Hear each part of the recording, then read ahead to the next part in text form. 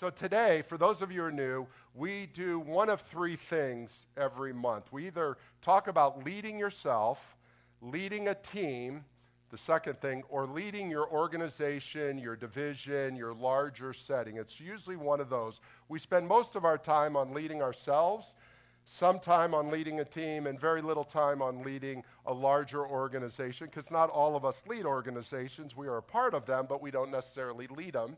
I actually believe we all lead our organizations. We just do it from different chairs. But today what I want to do is go up about 10,000 feet and look at all three of those. I want to look at organizations, whether it's for-profit, not-for-profit, and tell you some things that are in it. And if you go, well, wait a minute, I'm only in marketing, or I'm in human resources, or I'm in the accounting division, or I'm in just production. Well, it is good every once in a while to know what everybody else does in your company. And for those of you who are sole proprietors or CEOs, you do all of these, or you have people that do them all. And it's good to know because actually I believe that all of us have to have our hands a little bit in every one of these areas. We think we're just so in one area. And so today we're going to look at this. There's 15 areas, so here's the thing. You're not going to be able to write all this down. So we do a blog. The blog comes out later this afternoon, so just go to bocacommunity.org and you can get all the slides later this afternoon. So write some notes, some things that you want to learn, but don't try to write every word that I put up here or say, or it'll be very frustrating. Is that okay? So let's start. And this is, I think, a way for long-term strategic success in your business. And again, we're talking business here, whether it's for-profit, not-for-profit. Some of these things work in family and sports leagues and other settings as well, but this is a business setting. And I'm going to take it at three levels.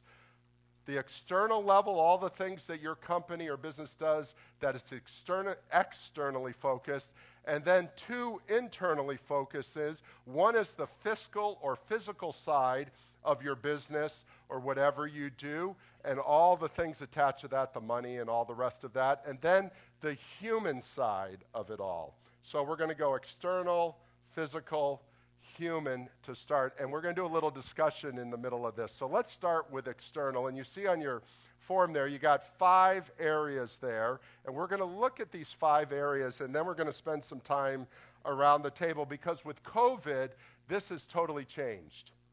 Not one person in here is doing their business the same as they did in March of 2020 or February of 2020. And if you are, you're missing the boat a little. Some of your businesses are doing much better because in COVID, you have the type of business that does better, and some are not doing as well, and some have had to adjust and are doing about the same. I've heard everybody across the board. Let's look at these 5 areas real quick. The first is market. This is the obvious thing. What is your market? But I want to look at this a little different and think about it in your own setting. What markets are you in? First of all, what is your market? Your market may be very tight, very simple, very this. Your market may be very large, but only in South Florida. Some of you are multi-state, multi-county, multinational. Are they the right markets that you need to be in? These are questions you need to be asking, because if these questions were answered 5, 6, 10 years ago, they may not be the same answers today as they would have been back then, because you may have opportunities to go into different markets based on your skills of your team. Should you enter some, and should you exit some of these markets? Some of you may be doing too much and need to go like this, and nobody's thinking about this. You go, you've got to think about this. What are the forces shaping your market? Which of your markets are growing and which are stagnating? And hopefully you're thinking through this. All of you who are business owners are thinking this. I, as a leader of a church and a school, am thinking this. And I got to tell you, this is interesting. When COVID hit, I thought we planned that our school would lose 100 students. We've actually gained students. It's like beyond me. We are gaining students, and that's partly because we have a great team, but it's partly because of the market. The market has shifted, and there's things where people want to be in a private school that is a little more understood, which is where we're heading and all during all this, and it has grown. But the markets, you go, the market is a public school versus private. Well, then there's good private schools. So is it this private school, this private school, this private school? Is it, then dollars come into play. Is it a private school that charges this much or a private school that charges this much? You see all that, and we are in a place of a market, and it is growing. The second area is the area of your customers and clients. Some call you the people you sell to, you do products to, you do services to customers. Some call them clients, some call them patients, some call them students. Put the word in there that is your word that you use. And who are they? Why do they use you? This is important. Why is someone choosing to use you versus someone else? Are there other potential customers, and what are the problems behind why you're not gaining more of them? These are just basic issues. I want to spend more time on the next three. Let's look at the next one. Your competitors. There is a competition, and you go, well, I'm a nonprofit. I don't have competitors. You do have competitors because there's a limited amount of money being given. You have a competition, money. You say, I'm in politics. I'm in something else. There is limited things. So you need to know who your direct competitors are and how are their products or services compared to yours. Where are you better? Where are you worse? Where are you ahead? Where are you behind? And how is your relationship with them? Let me just stay with that. Most people do not have a relationship with their competitors. That's them. This is us. Can I just tell you, that is the wrong way to do business. Your competitors should be your best friends because they don't do exactly what you do. I see schools here. I see, there are places where schools, the students you may not have the programs, but we have the programs. Or you go, maybe I want to fund something in a nonprofit. Maybe as an attorney, you only do certain things. You need to have other attorneys. You name anything. Architects here. We've got all these businesses, real estate, who are here. And if we don't talk to our competitors, we'll never know either to give them business and maybe some referral fees if that's a part of how you do it, or for them better to give you business. And I have to say, your competitors are a great place to garner business from because you have a very specific thing, and if you're doing it well, you know your market, you know your customers, they will come to you. But if you got an attitude about your competitors, if you're always moaning about your competitors, everybody knows that you don't like your competitors, those competitors are not going to help you. There are people in this room, I won't ask you to raise your hand, who have a table of competitors together in the same industry, but not in the same business, and they're competitors, but in a good sense of the word. We think of competitors in a bad sense. It is a good thing. The next one is very important. What are the substitute areas that people are using instead of using you? And this is big. This is what's happening with COVID. There are things that are happening where people are no longer using you. They're no longer going to because there are substitutes in it. Now, using my old industry, before I was a pastor, I was in real estate. I want somebody to use a realtor to buy, sell, lease, whatever, right? So my normal competitors would be other realtors who would be in the market that I'm in, right? Those are the competitors. But the substitutes are someone who says, I'll just do it on my own. That's a substitute. I have to convince somebody not to do a substitute, but to use me or one of my competitors, right? And that's what you have to do. And so, but there are a lot of substitutes out there. Who are your indirect competitors? Do substitutes threaten your business? Opportunities to expand or acquire. There are so many businesses, you got to ask, is your business even going to be in business in 5 years? And you go, well, how can that be? Well, I had a very close friend who was involved in, he would put together packages of CDs and DVDs, for companies that wanted to put together, and if you're a speaker, you would do the 10 reasons why to have a better family, the 5 reasons to have your business better. Nobody buys CDs and DVDs anymore, right? He is out of that business. Why? Because it's all streaming. So the only way you do it is streaming or in person, but nobody buys it.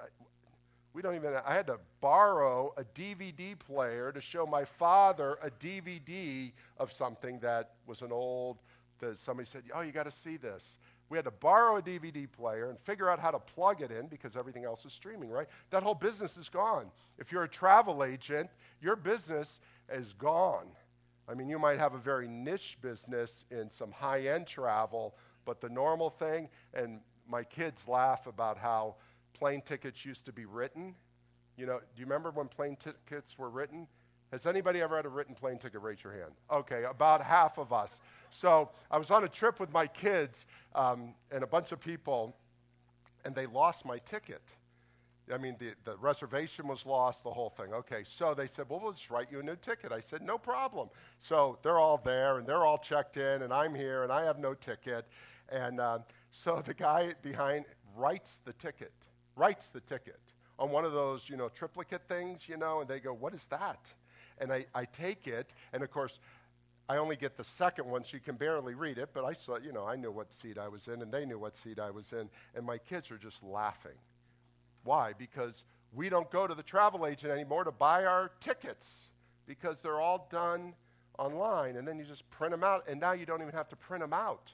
I mean, is that amazing? You just put them on your Apple Wallet, and you just go up there with your phone. I mean, it's just a total new industry, right? That industry is gone. It wasn't gone 10 years ago.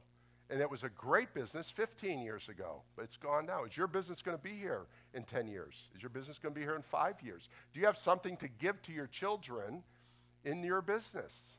Maybe so, maybe not. The fifth one, which is really important, is our disruptors. This is when your business really gets disrupted. This is the technological changes. So I run a church, right? And Bob over here says, you can't do church. You know, they closed down everything, and I'm not offended by that. We closed our church down. And what did we do? We went online a year ago. Well, when you go online, that's all good. That's a disruption. But what happens is then anybody can go online to anything. I have people now listening to other church services all over the country with better preachers than I am, and they're going, why would I want to come back? You see the disruption? You know, we used to have 1,000 people on a Sunday. We have 500-600 now. And how am I going to get the other 400 or 500 back when they're just happy as can be because their lives were disrupted from relationship with us, and it may never come back. See, the disruptions that have been caused, COVID isn't the reason of the disruption. It's the cause up here, but they're doing other things. And in your business, what are the disruptions that are happening in your business that may cause your customers not to come back or to spend less or do less or be less in it? And you have to look at it. It's technological changes, it's industry changes, it's buying habit changes.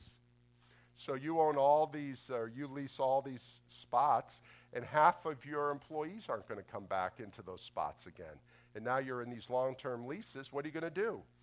Or, you know, I mean, we have the obvious things of Instacart, and why would I ever go to Costco again?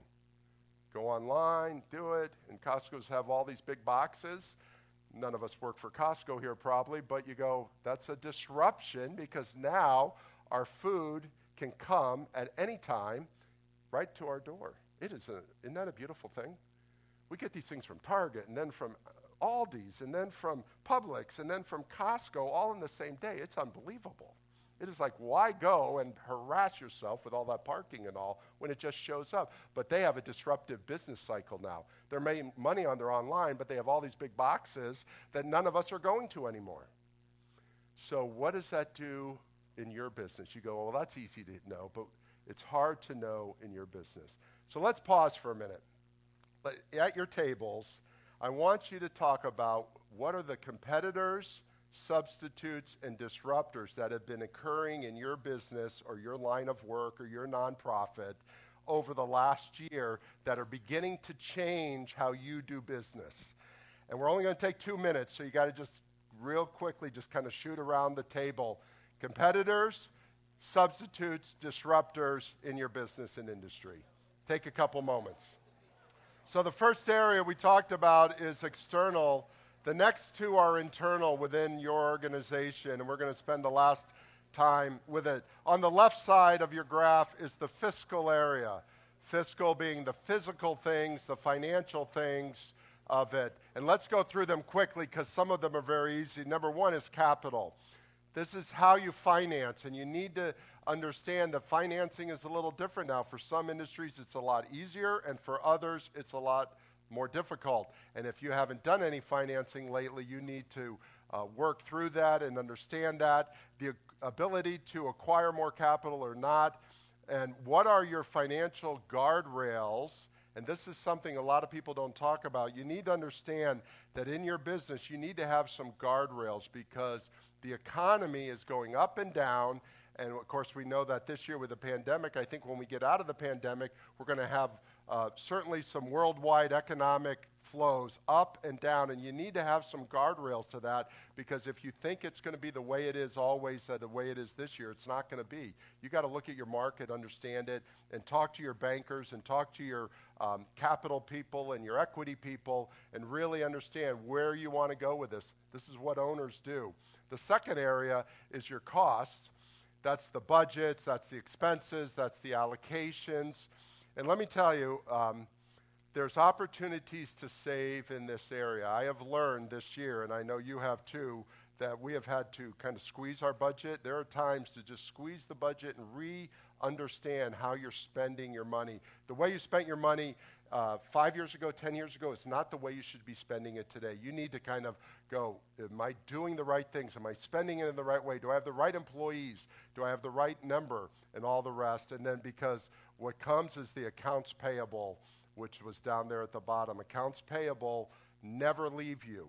That's what you owe every month to run your business. And I got to tell you, I remember a few years ago when I was working for a company, I was the head of it. My CFO and my bookkeeper would come in every Wednesday. We never had enough money. It was like we lived on the edge and we didn't have enough money, and we used the green sheets back then. I don't know if you ever did that, to do accounts payable, and it was like the stack was this high, and I go, we only have X, they would tell me, and we could only pay so many, and you just kind of, this is not a way to live in a business. I said, I got to get out of this conundrum as fast as possible because I like paying my bills the week they're due and not 3-4 weeks or some with you months later. Accounts payable never end. Systems. This is those people who do the product or the service you produce. Are you being competitive? Are they up to date? Are there changes needed? This is interesting because I consulted with a small family company. It was a small, maybe 5-6 employees. They had a full-time bookkeeper doing the books. And I said, are they on QuickBooks? And they looked at me and go, what is QuickBooks? And I said, do you realize that what this lady, and it didn't matter if it was a lady or man, working 40 hours a week could be done in 3 hours a week? And they said, impossible. I said, believe me when I say it's a 3-hour job. They had a full-time person, and they wouldn't get rid of her. Oh, this is the way we've always done it. I said, it's your money. You can do what you want, but please understand, it's a couple $100 a week to do this, not thousands. And yet they wouldn't change because they didn't understand their systems, and they didn't understand there's things that can happen that you can truly save money at. The next one is processes. Where are the responsibilities? Where is your strength? Issues like building space.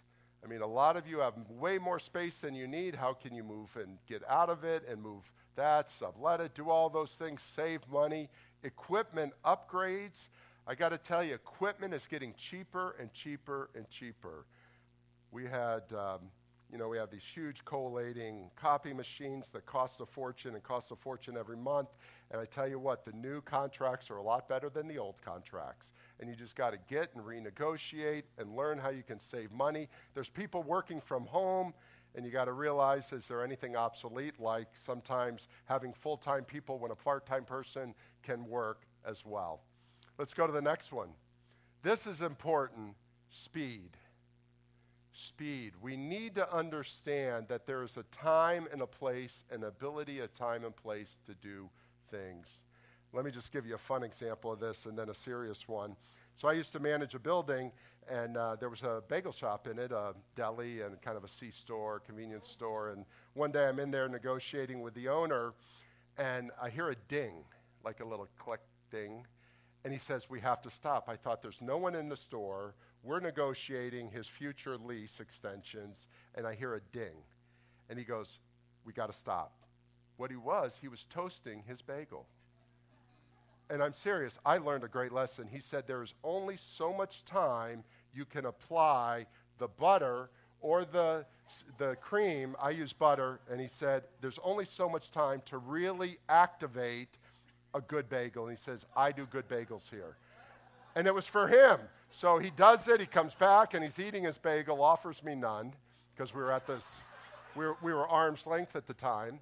And I go, teach me this thing, because I love bagels. I never knew. I would toast my bagel, then go do something, and then put the butter on later. He goes, there's only so many seconds you have to really activate the butter with the bagel and the heat and all the rest, and I know how to do it now. The problem is I'm not allowed to eat bagels anymore because I'm trying to lose weight, so I'm not allowed to do it. But you see, there is a timing to this, and there is a speed to this, and we need to understand it. And let me tell you, any of you who own real estate, what are the 3 most important words in real estate? Location, location, location. Can I just tell you that's the biggest lie you have ever said? It has nothing to do with location. It's timing, timing, timing. Because even a dog of a location in the right time is worth money. A beautiful location in the wrong time is worthless. So Elizabeth and I were up in Chicago a couple of weeks ago visiting our daughter and doing a little business, and Chicago is a great retail center of the Midwest. It's probably, outside of New York, is probably the biggest retail area in this part of the world. And so one of the landmark stores is an 8-story Macy's, which used to be Marshall Fields, but it's a Macy's. It's like the cornerstone on Michigan Avenue in Pearson. It's like the most important thing. Do you know what it is now? Boarded up. 8 stories. If a Macy's in the most important street, except for Fifth Avenue and Rodeo Drive in the United States for retail, cannot make it work, location does not mean anything. It's timing. And you need to understand that in your business. It's the timing. If there is an opportunity, take the time to do it, because that opportunity may not be here next year. If it's not the right time, don't do it. Because it's not like what you're thinking of today is going to work next year, or what you thought about a year ago is going to work today. In fact, I was talking to friends that were talking about marketing, going, some people are doing some things now based on the marketing analysis they did 2 or 3 years ago, and they're making huge mistakes. They're following the market analysis of 2 years ago, but it shouldn't be done today. You see, you've got to stay in front of this whole speed and timing thing in your business or nonprofit, your school, whatever it may be. Now let's look at the third real quickly. Our time is almost up. The human side. This is where we spend most of our time in Boca Elite, so I'm going to go quickly with it. 5 areas. The first is values. You can use the word character. This is the whole area that is the consistency in your business. You as the leader, you as an employee need to have a consistent character, a consistent set of values that you do, because if you don't, this company goes like this. People need to know that the person I dealt with yesterday is the same person I'm dealing with today. And as I look at you, I look at people all around this room, I go, I've worked with them and I would work with them again because they have consistent values. My insurance person, who I've had since I was just out of college, is in this room. I won't tell you how many years ago that is. He's about to retire, and I've got to find a new insurance person, but I've used the same person because of consistency of values. It's an amazing thing. The next one is smarts. I did a whole talk last year on smarts and the importance of getting the right people and preparation, reflection, the ability to see where you need to head and take your people with you, and the technical things. You need to make sure you got some smart people around you, people that are wise in your industry and know where you need to go. And what's interesting, if you don't, get in a tech group or one of those groups. There's a lot of them around that can help you assess how you should proceed, because you should never be or always be the smartest person at your table. You need to bring people around you who also are smart in other areas of your business and bring them together. Quickly, teams. We spend a lot of time on teams, so I won't do much here today. But do you have the right people on your team, and are they in the right seats, using Jim Collins' words, on the bus, your company being the bus? You may have the right people. Are they in the right seats? Do you have the right people doing the right thing?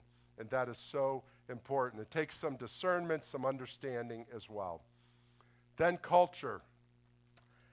3 words to remember about culture, and I've done a lot of teaching on this. Is the culture at your work generative?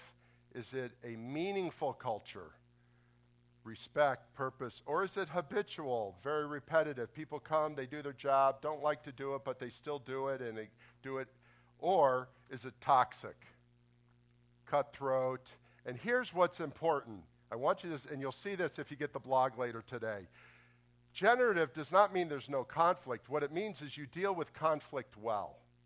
You're going to have conflict. If you put 2 people in a room, you will have conflict. When you put 30 people of your employees in an area, you're going to have a lot of conflict. You got to learn to deal with it well. If you're in a habitual culture, you avoid conflict. I'm having problems with, well, don't do with it. Let's go this way. We avoid conflict, and that is not good. And we've talked a lot about that. Toxic is destructive conflict. And you've seen places, and people have talked to me about bad conflict and how people are destructive, and you need to break through that and change that. Lastly, story. This is important. How is your reputation? Are others telling your story? Do you have repeat business? This is where your business grows. This is why your business grows. Whether it's nonprofit, are people giving to you a second year? Or your business, are people coming back to you? Because here's the thing. I can stand up here and shout my business all day long. But when you shout my business, it grows. Everybody's supposed to shout their own tune and do their own business. Yes.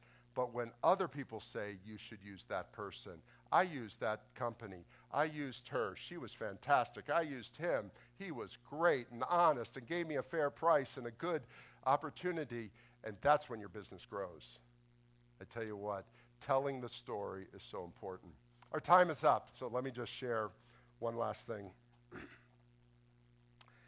It's a very meaningful week for me because we have Passover that started a couple of days ago, and then continues through the week, and Easter that starts tomorrow and for the weekend. It's very meaningful for me. I just love this time of year. And so I was reflecting a little about it, and I remember a story, and you go, how does this work? But Elizabeth and I travel a lot, and so a couple of years ago we were in Africa, which we used to go every year to work with partners like Valerie and her team, but we'd be in Africa. We were there about 3 years ago, and I thought, I had my daughter, she's about 18 at the time, 17. I said, let's go to England afterwards and spend a little private time and have some fun. And so we were planning this trip, and it was working out. And my next door neighbor is my car insurance guy. That's an industry that's changed if you're in that, right? You don't even go, 15 minutes for 15%. Who has a person they know? Well, I still do. And he's my next door neighbor. And so we were talking, and I said, Tom, you got to answer the question that I always struggle with. And when I'm at the rental place to get a car, and they go, do you want the insurance? I always stutter.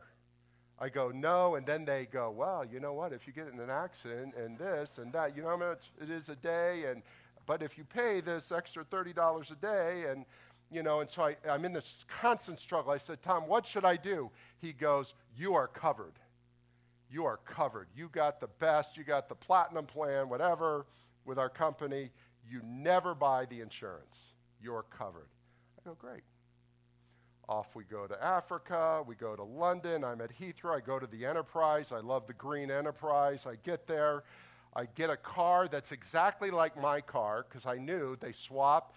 It's left side, so it's the right steering. I knew the car, it's just the opposite side, because it's terrible driving over there, and you learn it.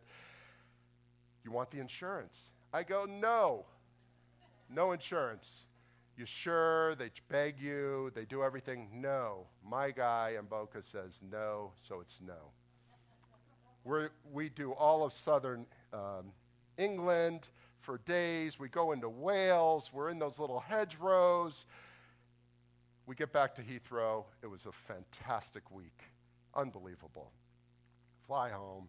The next weekend, we're home. We're doing the lawn. He's doing his lawn. How was your trip, Bill? I said it was great. And by the way, thanks for telling me I didn't have to pay, because you know how many pounds it costs to do this? And pounds are $1.80, for $1. He goes, what are you talking about? He goes, I didn't take the insurance. He goes, you're out of your mind. He goes, your insurance is only good for the United States. You always fly to Chicago and rent cars. I was uninsured for a week in England with all those hedgerows and all those roundabouts that you always go the wrong way. Have you ever driven, right? You go, oh, my lands, it's not right, it's left, it's not this, it's that. I had no insurance. Here's the point. We are entering a world that we do not know what is going on. We do not know what we do not know. And we're just flying through these hedgerows of life, these hedgerows of business, and I tell you what, you need to get people around you that know what's going on and work together and move together. And I think we can move through this very well. I think we in Boca have a lot of the assets that I just spoke about in each of our businesses, and I would encourage you to grow and move forward, but do it cautiously, do it carefully, and don't be as obnoxious as I was when I said I don't need it. Because there are times when you need other people and you need other things. Isn't that the truth? Have a great day, and thank you.